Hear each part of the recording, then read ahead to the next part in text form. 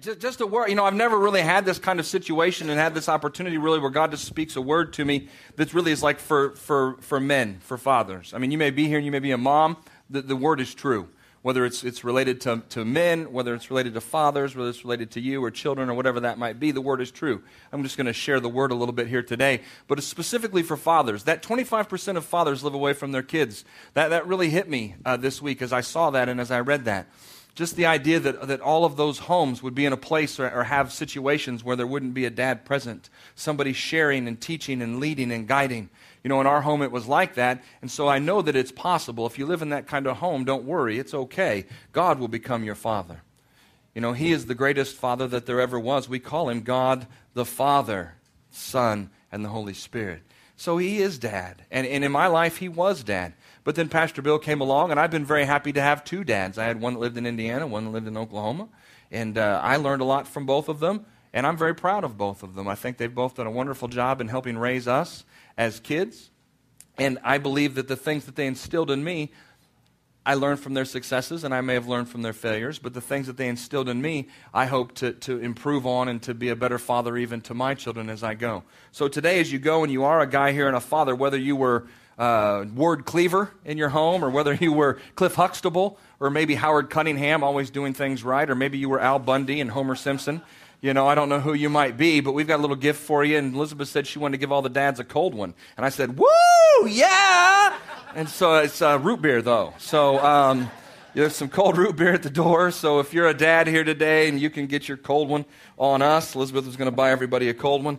So I thought that was a great idea. Even though it is root beer, it's still a great idea. I wanted to share first that, we were made in his image, and he is the Father. He's God the Father. And then he created us in Genesis chapter 1, 26 through 28. You can look there because God was very excited. He was excited about the family. He was excited to have us, mankind, to have children, to have fellowship with, and to have relationship with. So on Father's Day, I don't think it's any strange thing that we talk and share just a little bit about the heart of a father and how much Father God loves us. But in turn, what God began to show me was we were made just like him. We were made just like him. And in our home, there was my mom, and she relied on God, but she was also the mom and the dad. And it was not easy for her to be those two roles, but she could be those two roles because God is the Father, and he's made us in his image. And so there are those opportunities and there are those situations, and I believe that God covers us in those places. It says, let us make man in our own image, according to our likeness. Let them have dominion over the fish of the sea, the birds of the air, and over the cattle, and over all the things that creep on the earth. So God created man in his own image. In the image of God, he created him, male and female. Then God blessed them, and God said to them, be fruitful and multiply. Be more dads. Be more moms. Be more families. See, be fruitful and multiply, not just one time, not just this is yours and nobody else is going to come around and be a part of it. This is yours. You have dominion over everything. Now go be fruitful and multiply. Make families. See, that's one thing that I think the enemy, that's why this idea of 25% of dads don't live with their kids is a big deal. The enemy knows that the family is important. The enemy knows that family is God's plan. And if he can break up the family, then he can, at its grassroots, begin to affect everybody that lives on the face of the earth. Now, those are choices, those are situations, those are things that arise and people make mistakes. God will turn all those things around for good to those who love him and are called according to his purpose. I'm proof of that. So when people come and say, well, there's no hope for me, yes, there is. Well, I live in a single-parent home. Me too. Well, all of those things, I know it's okay. It's tough. There's work, but you can do it. And in my life, I had two good dads, but I had to learn. I had to pay attention. I had to become a dad too, and I didn't do everything right. I had to really pay attention to what God was speaking, and I'll share a little bit that as we go. But the thing that I want to see here is that God made us in his image, and he was the Father. And he put us in this earth and told us to be fruitful and to multiply, which meant to me, then we need to be the ones who go out there and be fruitful and multiply. And then not just multiply numbers numerically, but multiply spiritually too in the ones who God gives us. See, this isn't just a deal that says, okay, just go procreate and make kids. It's about make kids and then raise kids, because then he told us, didn't he, in his word, that if you will train up a child in the way that they will go when they are old, they will not depart from it. I have people who come and, their kids have been a mess or their house is a wreck and they think, God's going to fix this today. Well, you didn't train them anyway. That's difficult. Now, I do believe anything's possible with God, and you're going to have to buckle down and we're going to have to make some changes. But for those of you who have trained your children and maybe they've wandered off, don't worry, they'll come back. The prodigal son came back, and the father, it says, was looking. See, it says the father saw him afar off. The father's eye was to the road, thinking about the one who was lost and the one who wasn't there. You know, it's in your DNA to be like Jesus. If you look in Romans in chapter 8, God didn't just create you like him. He also created you, and he knew all about you, and he put this on the inside of you so that you would be like Jesus, his son in this earth. It says in verse 29, for whom God foreknew, he also predestined, that's us, to be conformed to the image of his son. Even before time, he knew that if we're going to turn our hearts and we're going to follow after God, then he's put on in the inside of you, he's put the DNA that can become replicated to be like Jesus in this earth. It says that he did that to us. He put that on the inside of us, that Jesus might be the firstborn among the many brethren. Moreover, whom he predestined, these he also called, these he called, these he also justified, and to whom he justified, these he also glorified. And if you look at that scripture, and you go back, and Sandy can put it up on the board for you, but in the Message, if you go there and you look at that, it says it just a little bit more clearly. And I wanted to read that to you real quick here in Romans in chapter 8. In the Message Bible, if you look in verse 29, it says that God knew what he was doing from the very beginning. He decided from the outset to shape the lives of those who loved him along the same lines as the life of his son. The son stands first in the line of humanity. See, the son stands first. He was the one who was first restored, but then who all comes after him? All of us. Well, what hope do we have? Well, the blood of Christ is the hope that we have to be saved, yes, but what hope do we have? Because we say that we're supposed to be like Jesus in this earth. Well, the hope that we have is the fact that he made us and created us in his image, and somewhere down on the inside of you is the DNA that's like Jesus. See, not only are you now adopted into his household, not only are you an heir to who he is, now you can be like him because he takes that very DNA then and begins to replicate it in your life so that you can be like Jesus in this earth. It says so. It says he knows what he was doing from the outset. The son stands as the first line of humanity that was restored. We see the original and the intended shape of our lives in him. After God made that decision in verse 30 of what his children should be like, he followed it up by calling each person by name. After he called them by name, he set them on a solid basis with himself, as we are. And then it says after that, then he greeted them and got them established. He stayed with them to the end, graciously completing what he had begun. And he said, well, how does that apply to me? In your life, that's who you are. This says you have the opportunity to be like Jesus, not just because the door is open, not just because the blood was shed, but because he made you that way. He created you that way. In the same way that your children are created like you. They can tell that they're your children by a DNA test.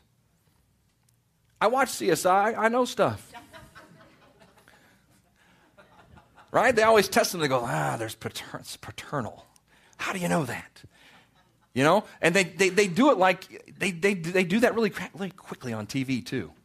They open up their mouth, they put a little swab, and then they know that kid's related to that adult. Why? Because of the DNA, it's the same. And see, you're a child of God. You are part of his household. And how does that happen, or how can you tell? Because your DNA is the same. It says that. You know, you look at your little kids, and you look in their eyes, and you think, man, that one looks just like me. Maybe some of you shudder a little bit and think, that one acts just like me. And you go, I'm not sure. See, Jesus knew in John in chapter 5, verse 19, he says, I don't do anything that the Father doesn't do. See, he follows the Father. And as children, don't your children, many times they want to be like dad, or they want to be like mom, or it just depends on who that situation is and what's going on, but they end up being like your dad. Excuse me. And when Daniel was little, I shared this on a Wednesday night, I think a little while ago. You know, when he was little, he wanted to be like me. He would dress up in all of my stuff. You know, he would put on my steel-toed boots, and he would put on my little shirt, and he would put on my hard hat. He would drag my little lunchbox, around the house. And he wanted to be like me. He loved big trucks, loved diggers, loved all that stuff. And I worked at SIA at the time, so I was around all of that equipment. Then I worked at Caterpillar, and he wanted to come and sit in the fork trucks, and he thought that was great. He wanted to be like Dad. He even wanted to do all the bad things Dad did, right? I shared that a little while ago, too. He said, I'm going to drink beer like my dad. That's when I began to think, this isn't so cute. For a little bit, it was kind of cute. I'd take him into the liquor store with me, and they'd give him a pretzel, and I'd get beer, and we'd go out, and we'd go do our thing, and he'd hang with me. But he liked that. He told Grandma, that's where my dad gets his beer. She said, oh, well, They even tell on you when they're this big, man. He's like, that's when Dad gets beer. I get pretzel there. That was the last thing I needed to know. You take him inside? I can't leave him in the car. That'd be irresponsible. Stand here by the counter, boy. I wasn't the greatest father, but I'm getting better. But see, he wanted to be like me, and so he would even fight with Grandma and tell her that he wanted to be like me. And, you know, it was kind of cute at first, but then I started realizing there's something wrong with that. And so I would try to correct him. See, and how many of us, we know that maybe what we're doing isn't correct, but then when we see it in our child, we want to fix our child because we know that's going to harm them. Why don't we fix us? See, why don't we change? See, and then it was cute for a little while, and it bothered me, you know, to a degree. But then as he got a little bit older, and he's 10 years old, then he was 12 years old, and he was starting in middle school, and all of a sudden I started to hear this anger, and I started to hear this angst. And see, we're like the Father. We've been created like Him. See, if we hang around with Him, if we spend time in His Word, if we spend time in prayer like the video said, if we spend time loving our wife and loving our children, if we spend time following after Him, then that DNA has begun to be replicated in our life and we become more like Him. But if we don't, then we become the opposite. And this little dude had been hanging with me and he didn't have the greatest model. And all of a sudden, he started this angry part of him would come out. He'd be frustrated. He'd be upset. And then he would smash something or he'd get angry and he'd say something. And he wasn't necessarily coming against us. He wasn't necessarily rebelling against us. But I could tell there was a seething side to him. There was an anger that was boiling underneath. And then one day, he did something and I looked at him and it was just an instant that God spoke to me and said, see, it's just like you. Oh, that cut me to the heart. Because I've been trying to figure out what's wrong with this little guy. Why is this a problem? Why are you acting like that? What is the deal, man? It's okay. Everything's great. Yet this thing happened. And then it all came back to me. Yes, I wanted to fix him. Yes, I wanted to help him. Yes, I wanted to share with him and teach him and do all those kind of things. But what God began to show me was you need to change. And if you change, then he'll change because he's going to be like you. And so in your home, I would just share that with you. You know, because your children will begin to imitate the things that they see. Ephesians 5:1 says that we're supposed to be imitators of God as dear little children in this earth, that we're supposed to be following him. Now, I was following after God. I wasn't doing anything heinous at the time. I was working here and doing things, and I was all right. But there was that side of me.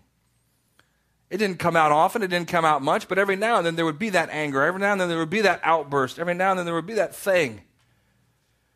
And again, there was apology, and I'm sorry, and I shouldn't act like that, and some of that. But see, what I've had to learn to do is to not act that way. Don't act that way, then apologize. Just don't act that way. See, don't go there. Don't be that. Why? Because it's not just affecting me. I saw it affecting him. And when I saw it affect him, then it really became real to me. That I needed to change, that I made a difference. See, it says that Jesus came into this world because God loved us. And he loved us so much that he gave. And he did what? He gave his life. So as a father, as a man in our household, as a man with our children, our job is to serve. To serve them, to serve their mother, just like the video said, showed us how to love mom. Pastor Bill's taught me how to love mom. He taught me that at 10 o'clock at night, if mom wants yogurt, you smile and give her a kiss and go get yogurt and come back and give it to me. And you do all those kind of things. Pastor Bill never got upset, didn't ever seem to do those kind of things. He always laid his life down for us. And then God began to show me and share it. Jesus did the same thing. Why are we not doing the same thing for our children? Jesus didn't come into this world to be served. He came into this world to serve. You didn't get placed in this household in which you live to be served. You got placed in the household in which you have, with the family that you have, with the children that you have, to serve them. That's why we're here, and that's what we're about. And it gets a little quiet here, but that's all right. It's true. Now, I may be of a younger generation, and I may be just a little bit more frilly than all the rest, but I'm telling you right now, it makes my life exciting. It makes my life happy. So I'm just telling you, the Word of God says, serve, serve. The Word of God says, be humble, be humble. You ain't the man in the house. No, you're the dad. And because you serve them, they love and respect you. But if you want to be the man of the house, you're going to be in it for a fight. It's going to be tough. And you can be right all day long and still be wrong. But if you walk in love, you'll always be correct. Better to be correct than right. Just a little side note. Because the next thing on your list is you have to walk in love. And these next couple things are just important. Things that I've learned and things that I've tried to do. Things that, of course, Pastor Bill and my father have taught me, some different things here and there. But mainly when it comes to spiritual things and comes to the Word, Pastor Bill taught me to walk in love. Because if you don't have love in your life, if you don't have love operating in your household, you don't have anything. And everybody may smile, everybody may bow to you, and everybody may respect you out of fear, but if you don't have love, you don't have anything. You have to walk in love. 1 Corinthians chapter 13, verse 1. If you read it in the Message Bible, it's up here. You have it on the Message, Sandy? It says, if I speak with human eloquence and angelic ecstasy, but don't have love, I am nothing but a creaking, rusty gate. You see, if you don't have love, you can say all you want, you can smile all you want, you can look all you want, but if you don't have love, you're a gate, a creaky, rusty gate. It says, if I speak with God's word with power, revealing all his mysteries and making everything plain as day, and if I have faith that says to move a mountain, jump, and it jumps, but I don't have love, I'm what? Nothing. See, if you're a father in this world today and you don't operate in love, there's nothing. Now, there's correction. There's all those things. Yes, there is a whole side of discipline. There's all of that, and I believe in all of that, and I practice all of that. But it has to be done in love. First and foremost, it has to be done in love. It says, God so what the world? Loved. We know that God is what? Love. If we're supposed to be like him, then we should walk in love. Verse 3 says, if I give everything I own to the poor and even go to the stake to be burned as a martyr, but I don't have love, I've gotten nowhere. So no matter what I say, what I believe, and what I do, I'm bankrupt without love.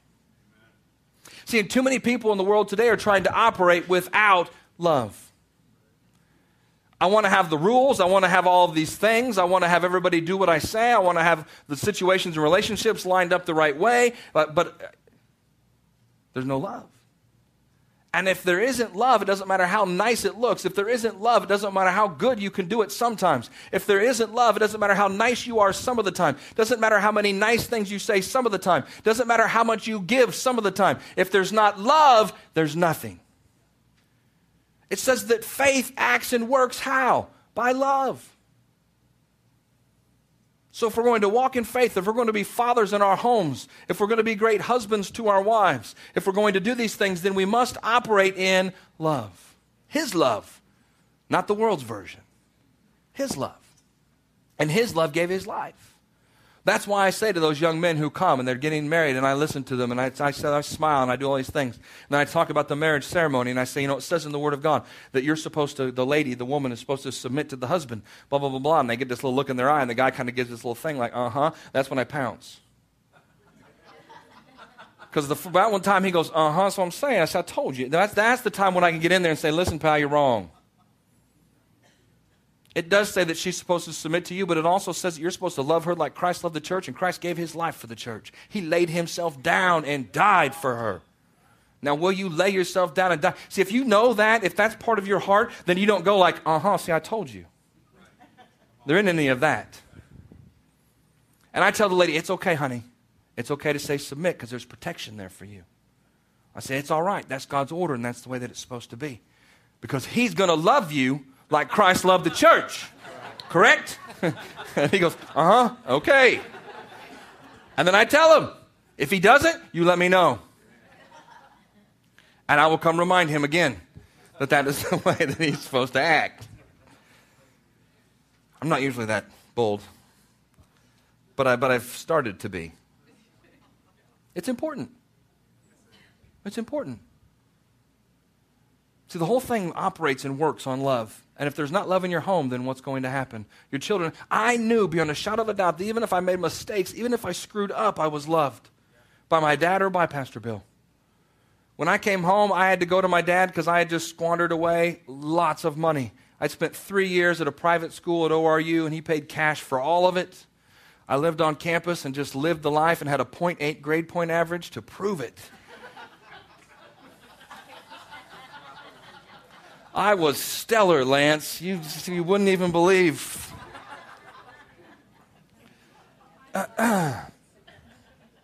So I mean, when I came back, I had to go to my dad, and I had to say, you know what, I have screwed up, and I've made a mistake. That was hard. I mean, that was hard for me. I wasn't scared of him, but I really felt bad for what had happened. But listen, I mean, this is the way that he responded, and he wasn't saved. He didn't know any difference, but he loved me. See, there was love. He loved me. And I laid it all out real quick and kind of told him all that had happened, and he looked at me and he kind of nodded his head and he said, "It's all right. We can't do anything about that anymore. Let's just forget about it. You're forgiven, and let's just move on." I mean, me. I mean, I was like, oh, what? I was braced for all of it. I thought, man, this could get ugly. But he said, it's okay. It's all right. So that's love. You're forgiven. And he said, forget about it. And never again. He never brought it up to begin with. But never again did that subject ever come. Never came back. He forgot it. He just let that go. See, that's forgiving and that's forgetting where you are. That's love. It says, and look at this in relationship to you as a woman or as a man in this place today. But if you're here and you're a father, look at this next set of scriptures in your own life, in your own eyes. Because in verse 4 through 8 or 7, really, it begins to spell out what is love. Because if we're going to say we need to walk in love, then what is love?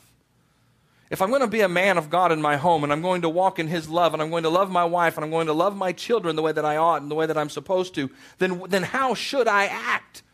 Or in other senses, in other cases, how shouldn't I act? If you read these scriptures, then you'll see. Excuse me. My daughter loved me so much that she gave me a horrible cough on vacation. I love her. It says in verse 4 that love is patient and love is kind. See, is that the way that you respond in your home? Is that the way you act? Is that what you're known for? Is that what your children see? This isn't a thing to bring you down. This is a thing to say, this is the way we're supposed to be. We're supposed to be patient and kind. If you pray for patience, I don't remember where I saw this, but I just saw it on a TV show or a video, or where did I see that? Huh? Evan Almighty. Yeah, it's a great movie where the guy becomes Noah. That's good stuff. But he said, if you pray for patience, do you think God gives you patience, or does He give you opportunities for patience? See, God, I want to be more patient. Then He's going to put you in more opportunities that require patience because it's already in there. See, it's already in there. It's in the DNA. But you have to be in a place and in a situation where it gets drawn out. It says, love is patient, love is kind. Love is not jealous or boastful or proud. See, it's not boastful, it's not rude, it's not proud, but love is patient, love is kind. You can still be firm, you can still be a father, you can still lead, there can still be discipline, there can still be all of those things in love. It goes on though. When it says love is not jealous or boastful or proud or rude. It does not demand its own way. It is not irritable.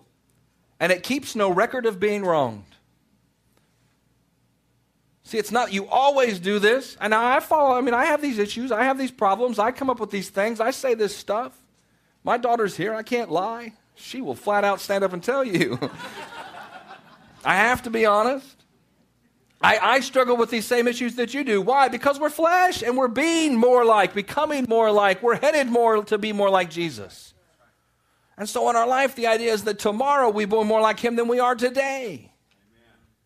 See, the next time, you learn from your mistakes. You get confidence from your victories, but you learn from your mistakes. So you should be the most confident, smartest person around because you've made a lot of mistakes, but you've also had some victories.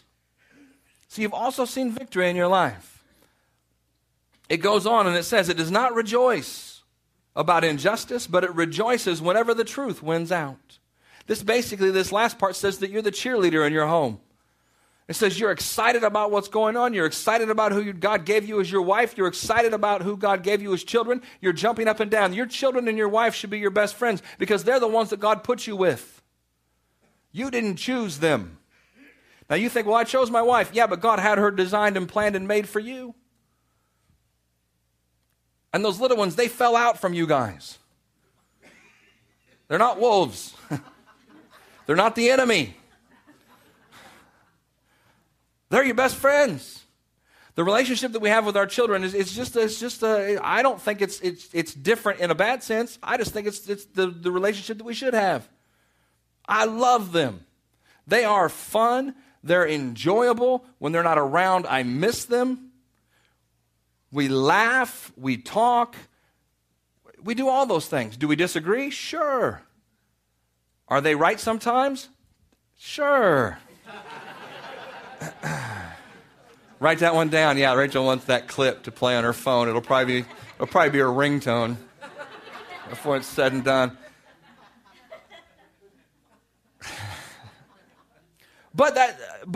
We've cultivated that relationship in love. So they know that we love us. They don't know if they've made a mistake. They know if they've done this right or that wrong, or it doesn't make any. They know that we love them, and we always have loved them. We enjoy them, and we try to do this last part that says, we rejoice when the truth wins out, we never give up, we never lose faith, we're always hopeful, and we endure through every circumstance. No matter what we face, it's going to be all right. Come on. It's going to be okay. We're going to make it. See, and you can be that person in your home, whether there's a dad or whether there's not. You can be that person as the mom, you can be that person as the father. Should be that way as the parents. That you're working together in the raising of these young people who live with you. Now you're a little older, and those young people have moved on and become older people like I. Well, that's all right. There's other little ones. And you still have a voice and you still have an ear. The two voices that I listen to probably the most in this world are Pastor Pam and Bill. Not because they've been my pastors forever, but because that's part of it, but because they're my parents.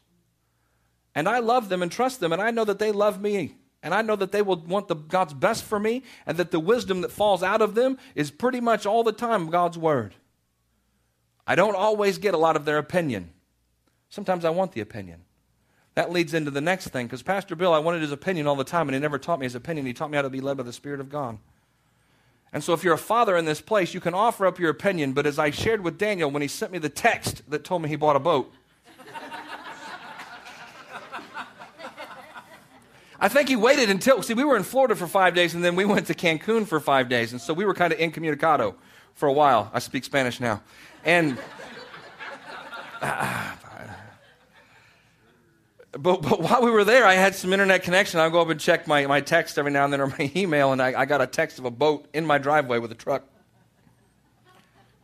Yeah. I looked at her and said, did he buy a truck? Yes, he bought a truck. Boat. He owns a truck. As well as his car. As well as a trailer, 3 lawnmowers, and now a boat. I park in the street, that's right. Just make sure I got that down. Yesterday he backed it all in after he'd been at the lake with his mom and sister for 4 hours.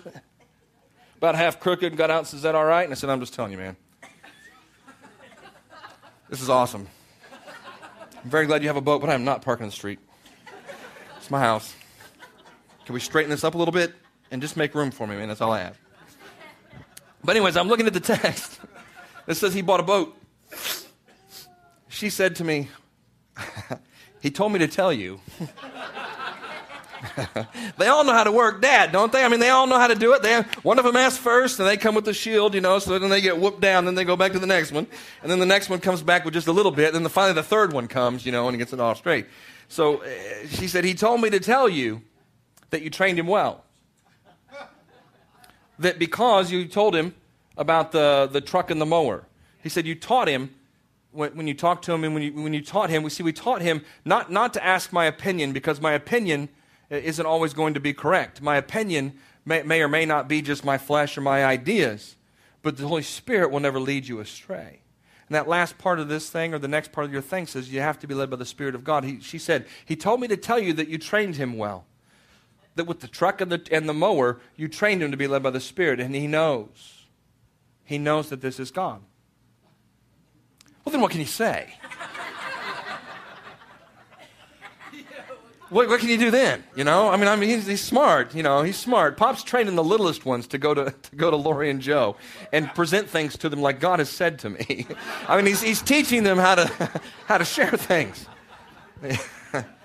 Man, they work it against you and everything. But you know what? I smiled. Even though I'm not sure if it's right or not, even though I'm not sure if he should have bought a boat, he believes that he should, and so I stand beside that. Now, I hope he parks his boat at his Uncle Joe's place up at the lake, but I stand beside the fact because he said that you trained me right. I know this is God. See, the things that he's speaking to me now say, you told me how to listen. You taught me how to do that. And when he comes and asks me a question, he comes now most of the time prepared with what God told him, not to ask me a question. This is what I feel like this is what I'm feeling. This is what I sense. This is what I've prayed about. This is what I think I should do. What do you think? Not like, I don't know what I'm supposed to do. What would you do? See, that's important. It is the absolute number one lesson, the most important thing that Pastor Bill ever taught me in my life. I did not like the lessons. Daniel hasn't been thrilled with this when he's asked me and I said, go pray and you come back and tell me. I mean, he hasn't been excited about that. What 18, 19, 20-year-old would? He wants the answer because he wants to know he's going to be okay. Well, you're growing up into a big young man right now, and you're going to have to make some big decisions, so I need to know. I'll tell you what I think, but I need to know what you hear in your heart first. See, Pastor Bill always sent me out. If you've done anything with him, he never told you how to do it. He just said, go do it. How do I do it? Be led by the Spirit. When he left and I said, well, what can I do? He was leaving town, and he said, what if somebody dies? He said, do the funeral. I said, I've never done one before. He said, we'll be led by the Spirit. Lady fell, cracked her head open. I told Chris, get over there and pray. That lady ain't dying on us. I can't do a funeral. She was in intensive care, man. It was, holy smokes. I don't know how to do that. But that's the most important thing. That you can train your children, you can teach your children the Word of God and how to be led by the Spirit. That's the most important thing. Do you love them enough to train them in the way that they should go, like it says? See, the Word of God says, train up a child in the way they go. When they get old, they will not depart from it. So that's the thing, the most important thing to me. I knew I was loved and accepted, and I knew I didn't have to worry about that. And Pastor Bill showed and taught and lived and shared how to be led by the Spirit of God. And because of those things, I know I'll be okay. Because I have confidence that God will lead me and that He'll guide me. Your children need to know. Your children need to know that you have confidence in them, sure. But the children need to know that their confidence should be in God, not in you. That God has put you there to love them, to take care of them, to protect them, that He will do those things through you, but that their confidence needs to be in Him, not in them. When Rachel wanted to go to Butler, that was awesome. We will pray with you, and we will agree that God will make a way. Not that there will be a way for us, but that God will make a way. And so on her envelope, she wrote that. On her prayer request, she wrote that. When she talked to Grandma, she prayed that. Those were the things that she was standing for. Those are the things that she was believing for. She was trained and taught to do that. She has great faith because she will just absolutely say, well, God will take care of it, Daddy. And she believes it. Even when Daddy's wishy-washy. And maybe Daddy's not sure. It's good to know that your children are raised that way. You're all good fathers. You're all fantastic fathers. Don't think of yourself as anything but. If you're not a father yet, you'll be a great dad. You'll be a great father. I believe, next to being a believer and doing what God called you to do, of course, and being a wonderful husband, being a father is one of the greatest privileges, really, that can be granted in a man's life. God has entrusted you with the lives of little people. And it's a daunting thing at times. Maybe, sometimes you might think that it might be a little bit too much. But don't worry. God will lead you. He'll guide you. He'll never forsake you. He'll be right with you. There are nights where you stay up. There are nights where you cry out. There are days where you throw your hands up and say, I don't know what to do. That's exactly right. You don't ask God. Because the back end of that story with Daniel was when I began to see those things happen, I began to realize that I didn't have a clue and I didn't know how to raise a child. I didn't know how to raise anybody. My pets hadn't made it since about 5 years old. I was becoming fearful. What are we going to do? And in that moment, I had to make a decision. So you know what? God's told me everything else I've ever wanted to know. He showed me everything else I needed to see. He's led me in everything else that I've asked. And so I remember, man, I stood outside the door. Was going down to the basement to where Daniel hibernates. And I literally stopped before his door, and I put my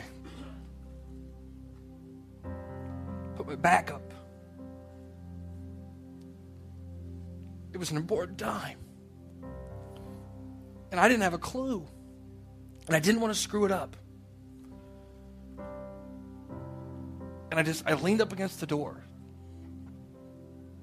And I said, God, you got to tell me what to say. You got to show me. I need to know. I opened the door. I just sat down. And all the things that I thought to do, all the things that I would say, all the stuff that made a difference to me. You could scream at me, stomp on me, and I get that. He's not wired that way. And this was important. I said, God, I got to know, man. I just sat down. And then I just began to share with him. And I don't know what I said. I can't remember all the things that I said. But I could see it in his eyes. I could see him well up. And I could see his heart. And I could see it all happening. And I was just like, oh, this is awesome. But I couldn't go anywhere. I was just stuck in the moment. I just said, then I'm not kidding you. I would go down to his room. And if it doesn't matter what day it was. It doesn't matter if he was in trouble or he just needed something. I stood outside that door and I said, God, do it again. Do it again. You want to know how to raise your children? Do it that way. You don't have all the answers. What you have, they don't need. They need what he has. And they need it from you. So I want to encourage you today, no matter how old they are. I come to Bill and I want an answer and he's real quiet. Just stares at you. But he's listening. He's listening. No matter if they're this big or they're this big. Listen. Have confidence. God will show you. Amen. Let's stand up together this morning. We hope you've been encouraged, strengthened, and challenged in your walk with Jesus. If you need prayer for situations in your life, we encourage you to email us at prayer@victorylafayette.org or call our offices at 765-447-7777. If you desire to make Jesus the Lord of your life, or if you have drifted away from the relationship you once had, I encourage you to pray this prayer with me today. Heavenly Father, I believe that you love me. I believe Jesus died for me and rose from the dead. Today, I confess Jesus as my Lord and Savior, and I receive the forgiveness for all my sins. Holy Spirit, I thank you that you come into my life and empower me to live a victorious life. Thank you for saving me. In Jesus' name, amen.